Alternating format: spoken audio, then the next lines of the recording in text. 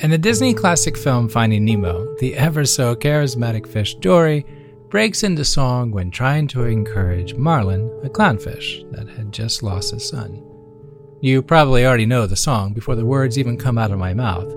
Just keep swimming, just keep swimming. What do? We swim, just keep swimming.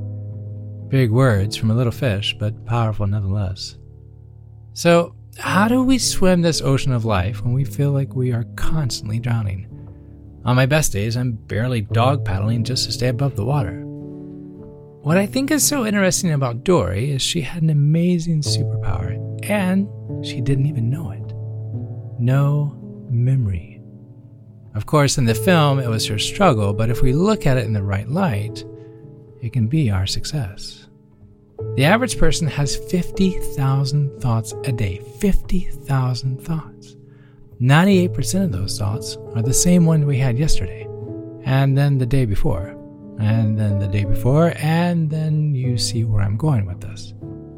80% of those thoughts are negative thoughts. That's 39,200 thoughts a day that are negative, and we relive the same thoughts, the same memories, each day, day in, day out. And while we can't have the carefree life of a Pacific blue tankfish swimming about, we can learn to navigate the negative currents as we search to anchor ourselves in calmer waters. This podcast is about making what we think are big things small.